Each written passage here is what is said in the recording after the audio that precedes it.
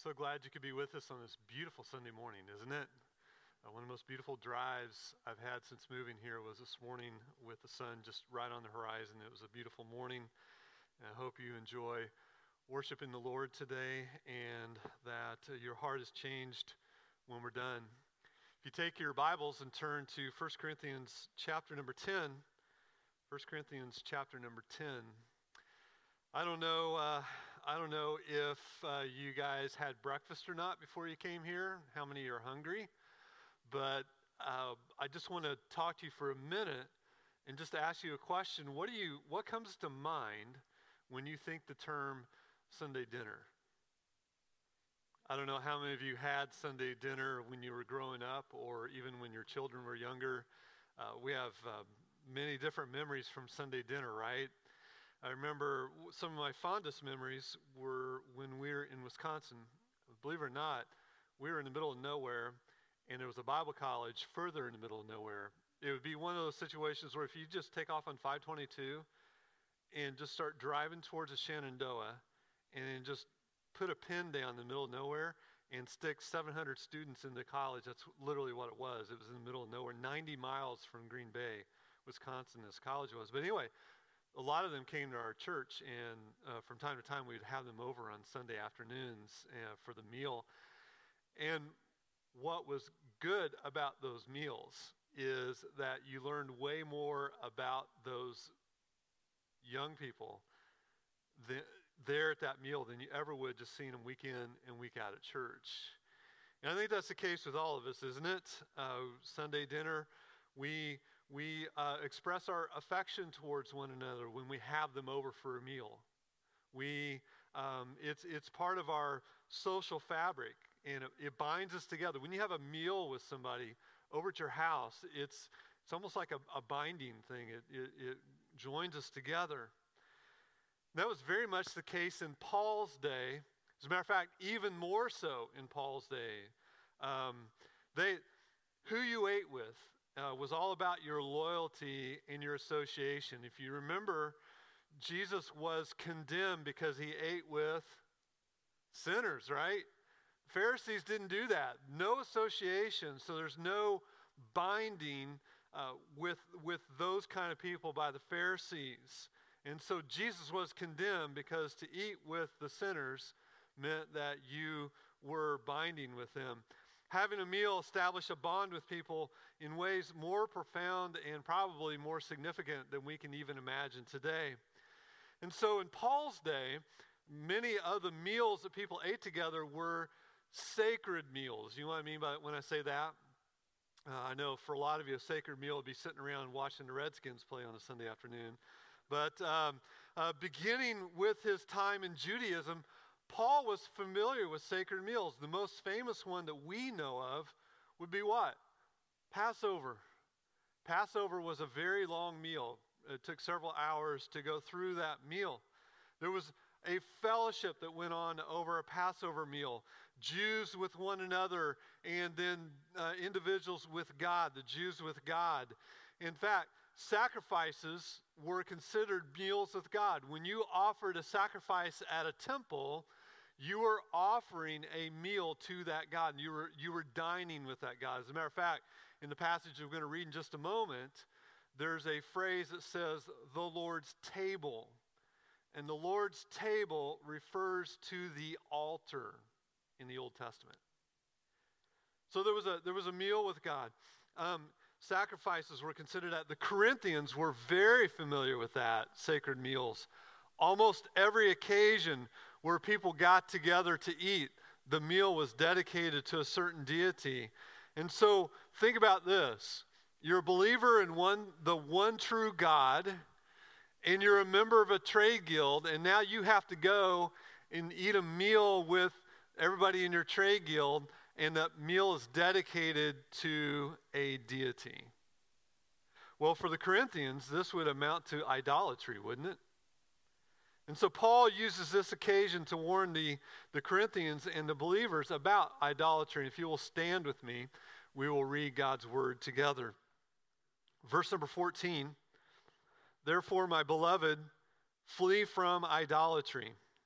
I speak as to sensible people. Judge for yourselves what I say. The cup of blessing that we bless, is it not a participation in the blood of Christ? The bread that we break, is it not participation in the body of Christ? Because there was one bread, we who are many are one body, for we all partake of the one bread. Consider the people of Israel. Are not those who eat the sacrifices participants in the altar? What do I imply then? That food offered to idols is anything, or that an idol is anything? No, no way. He's saying no, the idols aren't anything at all. I imply that what pagans sacrificed, they offer to demons and not to God. I do not want you to be participants with demons. You cannot drink the cup of the Lord and the cup of demons. You cannot partake of the table of the Lord and the table of demons. There it is. That's an altar. He's talking about an altar there. Shall we provoke the Lord to jealousy? Are we stronger than he? Let us pray together. We thank you, Lord, for communion. And we're going to talk about what that word means in a minute. We thank you for the Lord's table or the Lord's Supper. We thank you for the significance of it. But Lord, we must confess that all of us are prone to idolatry of one form or another. And I ask that you will impress upon our hearts and show us the idols that we have in our hearts.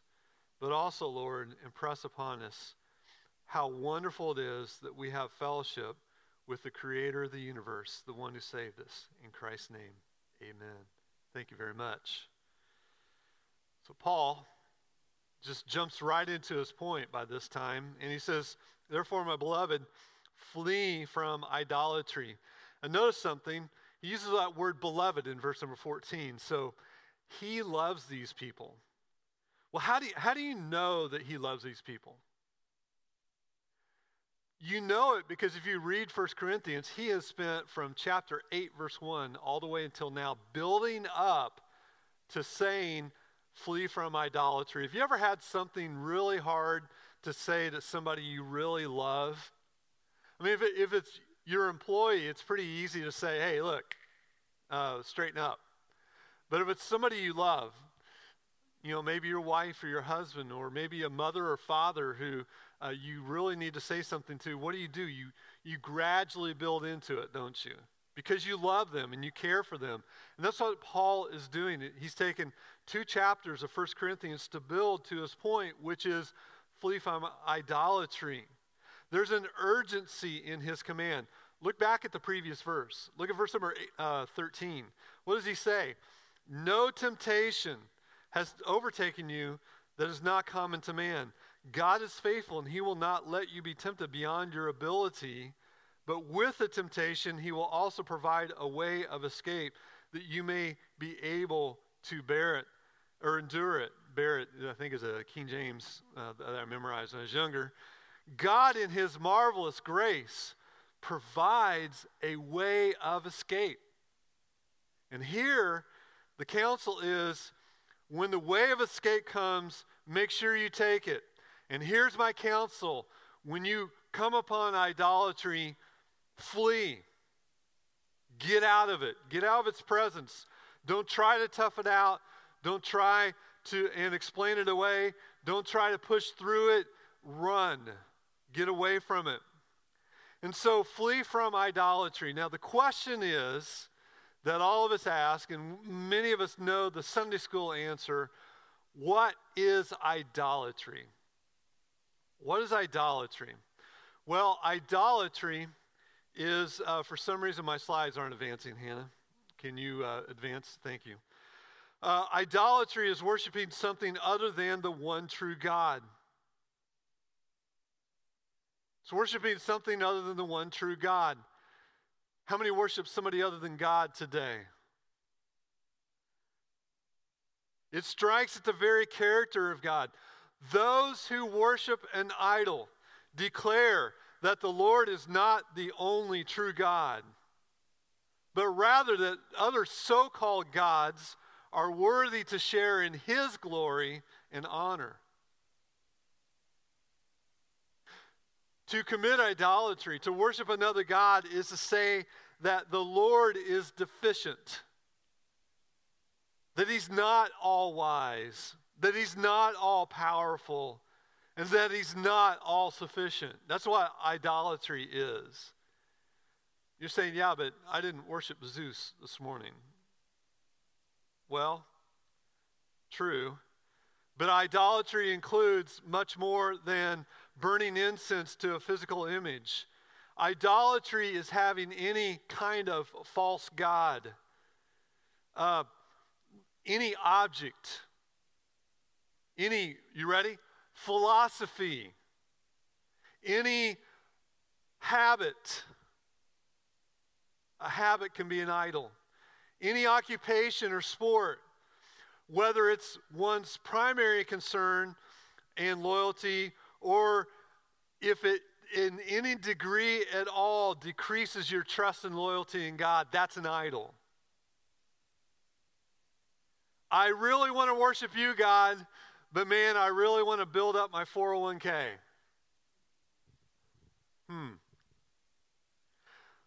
I really want to worship you, God, but, and we throw something else out there, whatever it is. And so everyone worships, and many of us in the West worship material gods. Listen, these verses in Job are striking. Hannah, you're going to have to just forward. My clicker is not working right now. Go to the next slide. Thank you. Listen to Job. If I have made gold my trust, or called fine gold my confidence, if I have rejoiced because my wealth was abundant, or because my hand has found much. Now just think for a minute. Does that not sound like the culture that we're in right now? If I have looked at the sun when it shone, or the moon moving in splendor, and my heart has been secretly enticed, and my mouth has kissed my hand, this also would be an iniquity to be punished by the judges, for I would have been false to the God above. What do you think about those words? What do you think about those words? That could be modern America. These 4,000-year-old words could be describing our culture today, couldn't it? How many people do you know that wealth is their God? Materialism is their God. They're trusting in it. And when the stock market tanks, so does their mood. When the stock market goes up, they're happy individuals. When they get a raise or whatever else it happens to be. And so idolatry is not just materialism, though. It takes on many different forms. One form is maligning the character of God. Maligning the character of God. What is this? This is probably the most common form of idolatry. How do we malign the character of God? We malign God's character by not trusting him. When we doubt that he is able or willing to meet every need that we have.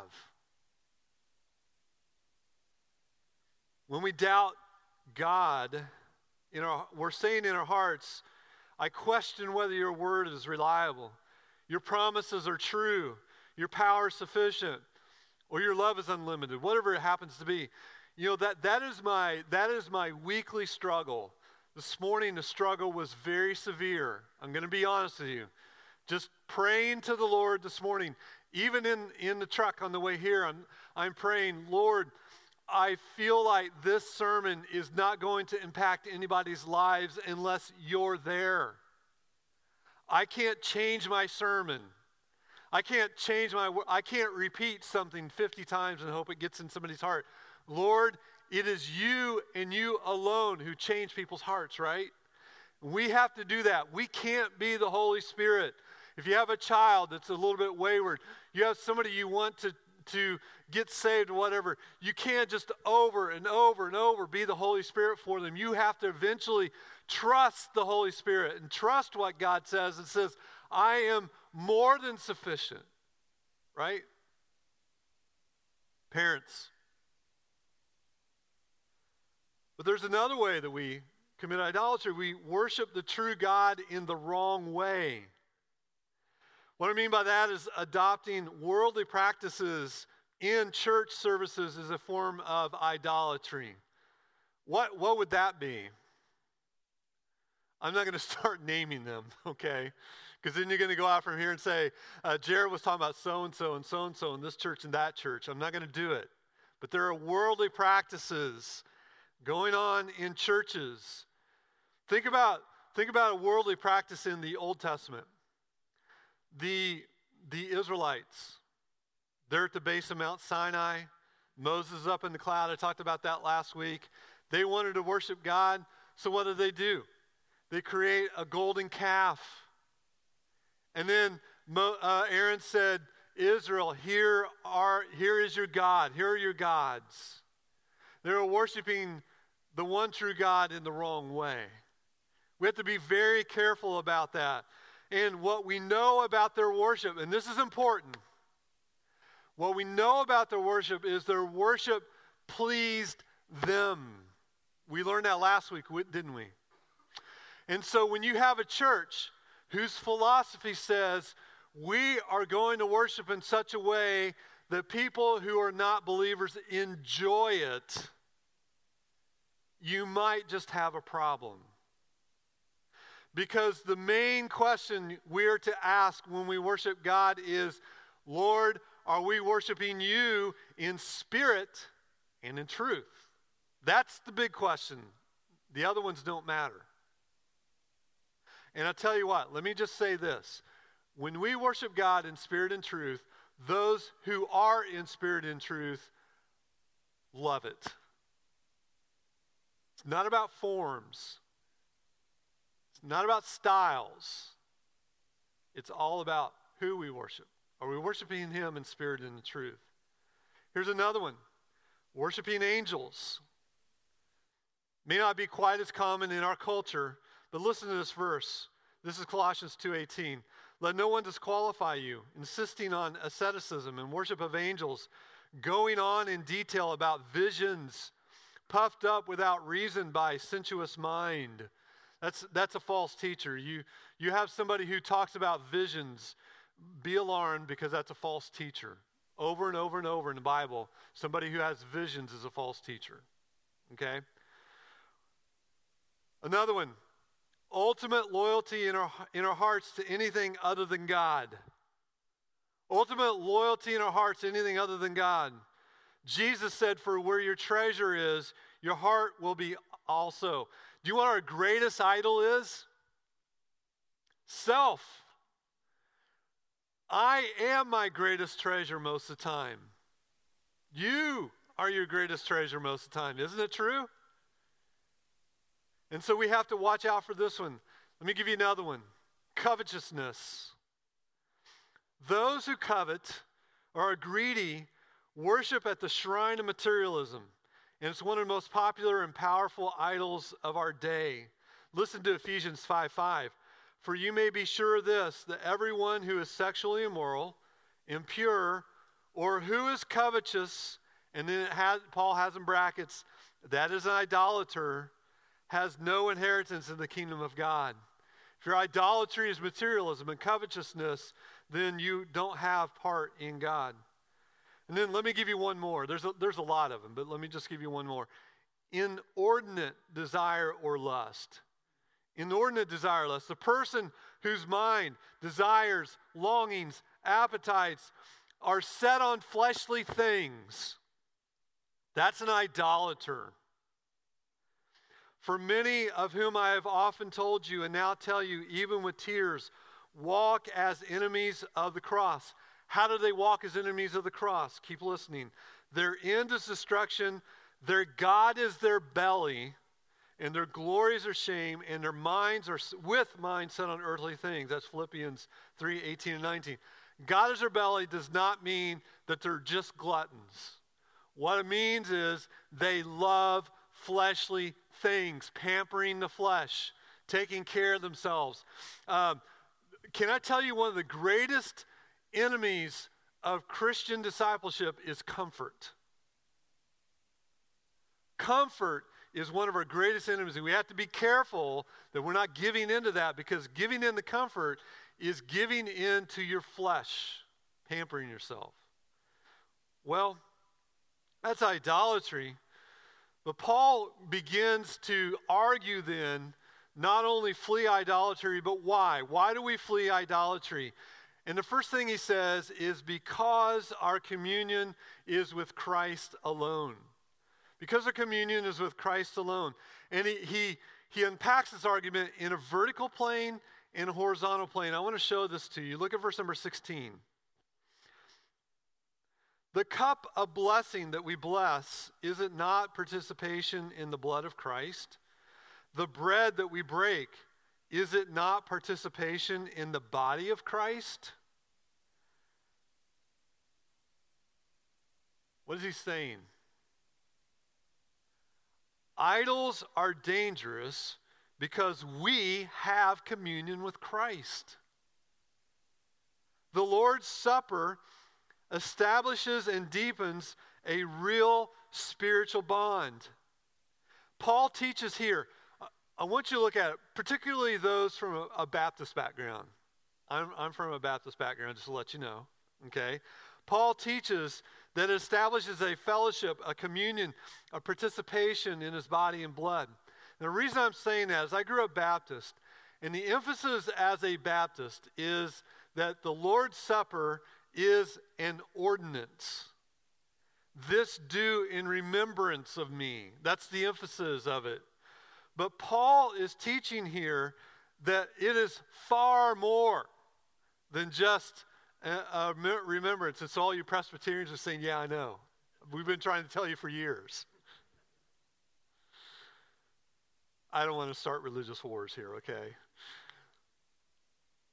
But notice the word that he uses. Look at verse number 16 again.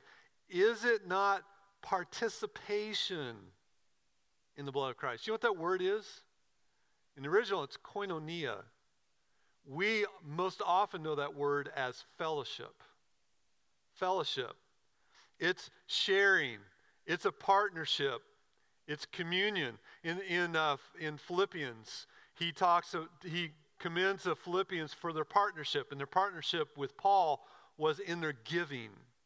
And so this is a very full word. When he says participation, it's not, hey, look, I'm just going to go do this thing with him. It's a deep fellowship and sharing and a partnership with Christ. When we eat that bread and drink that cup, we have communion. We have fellowship with the Lord himself. By the way, the very word communion comes from this concept. We're communing with God. We're communing with Christ. We have fellowship with the Lord Jesus Christ. It's a mysterious and supernatural reality that takes place when believers clinging to Christ by faith alone sit at the Lord's table. And they eat the bread and drink the cup of blessing. You ever think of it that way? The bread and the wine don't turn into anything. There's no change that takes place in them. They remain ordinary bread, ordinary wine, ordinary juice, whatever you want to say. But somehow, and listen, this is important, somehow in the mighty working of the Holy Spirit, Christ's body and blood are communicated to the faith of believers as we eat and drink. We commune with Christ. He feeds us with himself. We are nourished with him. Doesn't this sound strange? Well, listen to John 6:53 through 55. Listen to these words. This is Jesus. Truly, truly, I say to you, unless you eat the flesh of the Son of Man and drink his blood, you have no life in you. Whoever feeds on my flesh and drinks my blood has eternal life, and I will raise him up on the last day, for my flesh is true food and my blood is true drink. And he said that right after the feeding of 5,000. There's all these Jewish people that followed him across the Sea of Galilee to the other shore, thousands of them, And he's not impressed with the crowds. And he says, if you don't eat my flesh and drink my blood, you won't have eternal life. And I'm sure they're going, oh, gross. What on earth is he talking about? Well, he didn't explain this until the last Passover, did he? What is my body? It's broken for you. What is my blood? It was shed for you. And when you eat this memorial, you're eating my flesh and my blood. Does it make sense? There's a great mystery in all this. And it seems weird or even gruesome. We in the West, we want to sanitize it, don't we? But that's the language of the Bible. And in fact, we need to embrace the glory and the mystery and the enormity of what we enjoy by faith in the gospel as it's communicated to us at, I'm going to use the term, the Lord's table. We enjoy Christ himself. We participate in his body and his blood, and we feast by faith upon Jesus Christ crucified and risen. And that's the vertical plane, but there's a horizontal plane in the very next verse. Verse number 17, he says this. Look at verse 17. Because there is one bread, we who are many are one body, for we all partake of one bread. I was laughing about this. I thought you've heard the phrase, blood runs thicker than water, right? Yeah. I was thinking about that as I was thinking about drinking his blood today, or this week, because there's a communion that goes on. There, most likely, these congregations, let me explain just a minute. These congregations, like in Corinth, the congregation there, and these other cities, they're very small. And so initially, they would meet in people's homes around the city. And when they celebrated the Lord's Supper, there was one single common loaf of bread.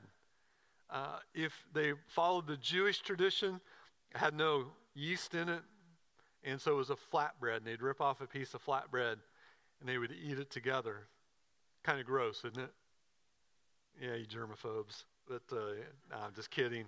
I don't want to do that either. I don't want to eat a piece of bread that 50 of you have already handled. I just don't want to do that.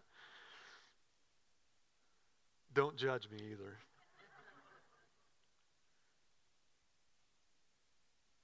And so, as the bread was passed, it was broken, each received a morsel from the same loaf. And because we partake of the one bread, which is an emblem of our common communion with Christ himself, we are in fact one body.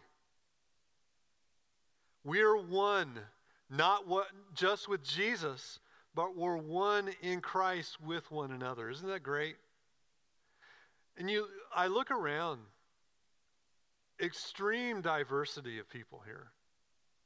Extreme likes and dislikes. Different backgrounds growing up from all over the country. And yet, because of Christ, because of our communion, we're one with one another. One body. Just amazing to think about. Now, what does Paul do? He doesn't stop there. He gives an Old Testament example to illustrate his point. He says in the next verse, consider the people of Israel are not those who eat the sacrifices participants at the altar. When the Israelites sacrificed to the Lord, what they sometimes did, not all the time, sometimes, it depended on the sacrifice, a portion of the offering was burnt on the altar, a portion was given to the priest, and then a portion was taken by the person giving the offering to eat themselves, thus signifying a meal with God. They were eating a meal with God, you see. And that was eaten by the people offered. So everyone was involved in the offering, God and the priest and the people. Likewise, to sacrifice to an idol, to identify with it, to participate with that idol, and with all the others who sacrifice it in religious ceremonies, whether Christian or pagan, it involved all the worshipers together with the objects of the worship and with one another. And that, people, is completely inconsistent for believers.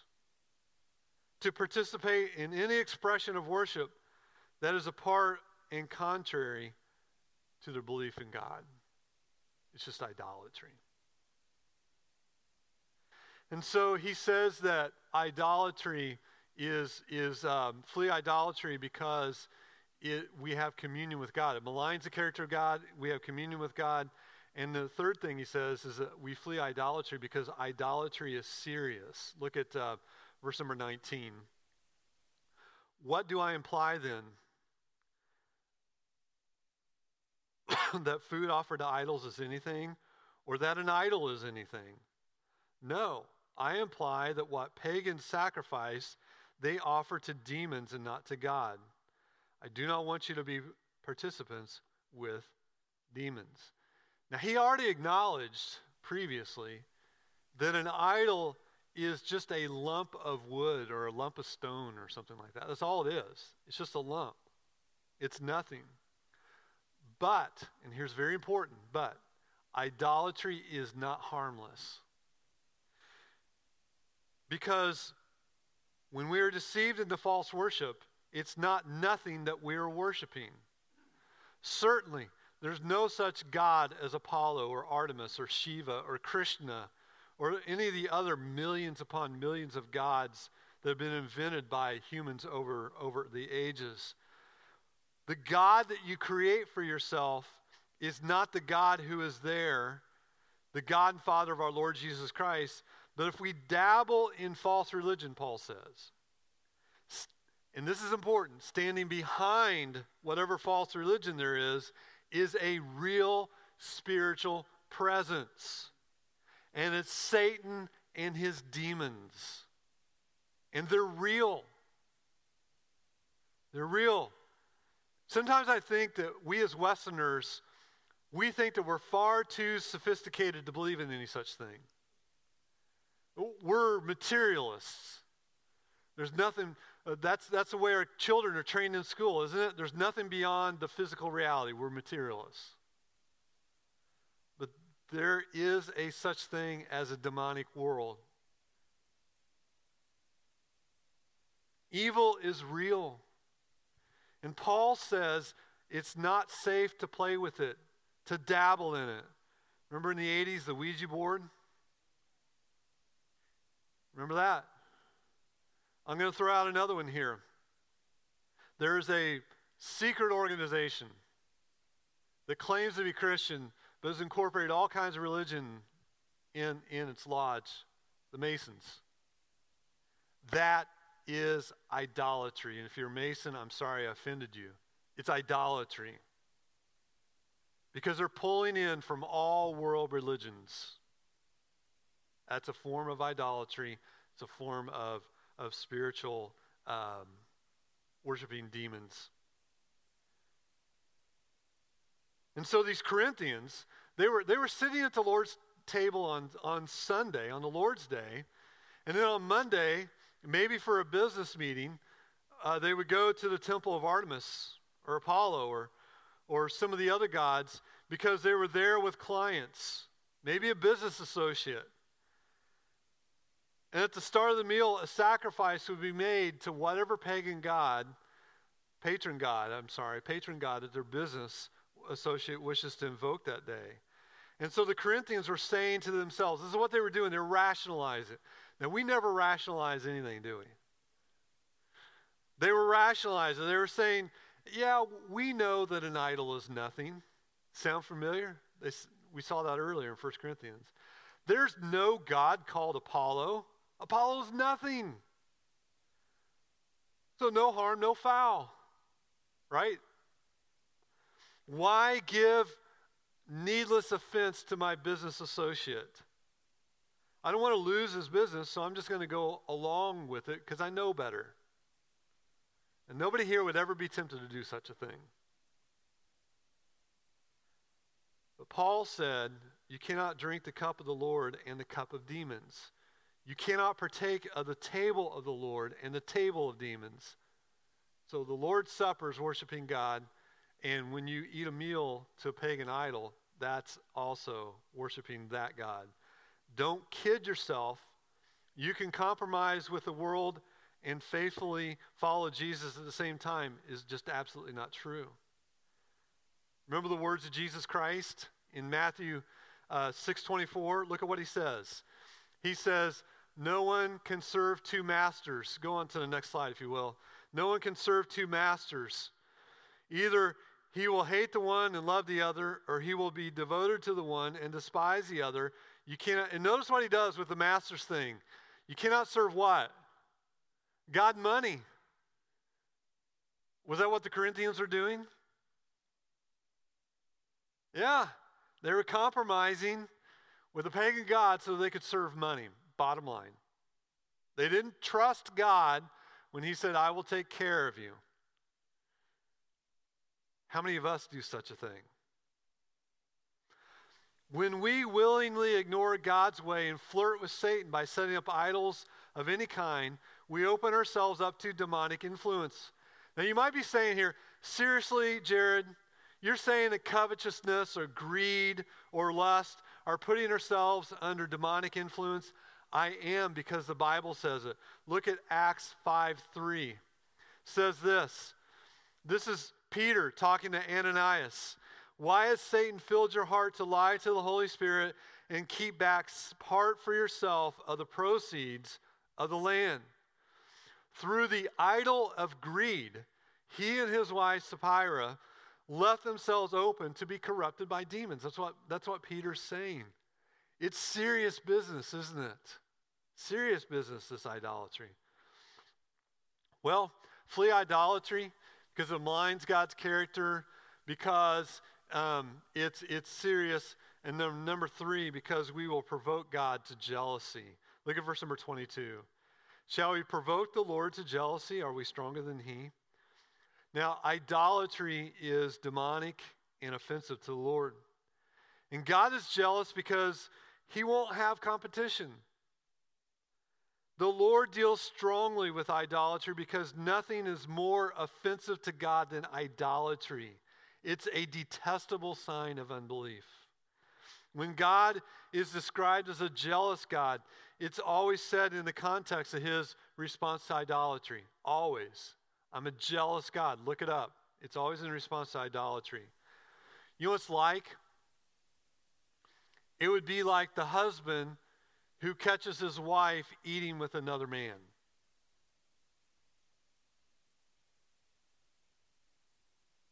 The Lord is appropriately jealous of our love. He wants it all. Communion is a reminder of the lengths that our Lord and God has gone to secure and win our life. He gave his son to the mockery of the cross, his body torn by the lash and the nails.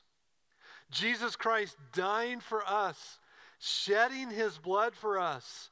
You know, when we come to trust in Christ, we are betrothed to him, right? We're the bride. We are bound to him as a bride to her husband by covenant. We are his, and he is ours. But when we rationalize superstition, indulge in false religion, in the name of perhaps inclusivism or tolerance, that's a big one today, we might as well appease the politically correct spirit of the age. But when we do that, we provoke the Lord to jealousy. And we are not stronger than we are, or we are not stronger than he, are we? No, we're not. We can't eat at his table and eat at the table of another lover. And this, dear believer, is the glory of communion. Would you ever want to eat at another's table after what Christ did for you? Why would you want to eat at another's table when Christ is always available to sustain and to nourish you? Christ, who is sufficient for every need of your heart, why go anywhere else? That's the heart of what's available to us in this means of grace that we call communion, or the Lord's Supper, or the Lord's table. In the word that is preached, and in the word that is seen and handled and tasted in the Lord's Supper, Christ and all his benefits praise God, are more than enough. Amen? Lord, we thank you for the profound truth of the Lord's Supper, for communion with the God of the universe. We thank you, Lord, that you are all sufficient, that you take care of our every need, spiritual, emotional, physical, material, whatever it is. But Lord, we're familiar with the words of John Calvin, who said, our hearts are idol factories. And so, Lord, I ask that you will illuminate our hearts, show us where we're prone to idolatry, and help us to confess and forsake it. And Lord, when we do, when we turn from it, I pray that we will run to our marvelous, wonderful Savior, Jesus Christ, and commune with him, not only at the Lord's Supper, but each day in the Word, and each day in prayer, and each day as we are in awe of our Savior, Jesus Christ, who bought us with a price, and therefore he is our glory. In Christ's name we pray. Amen.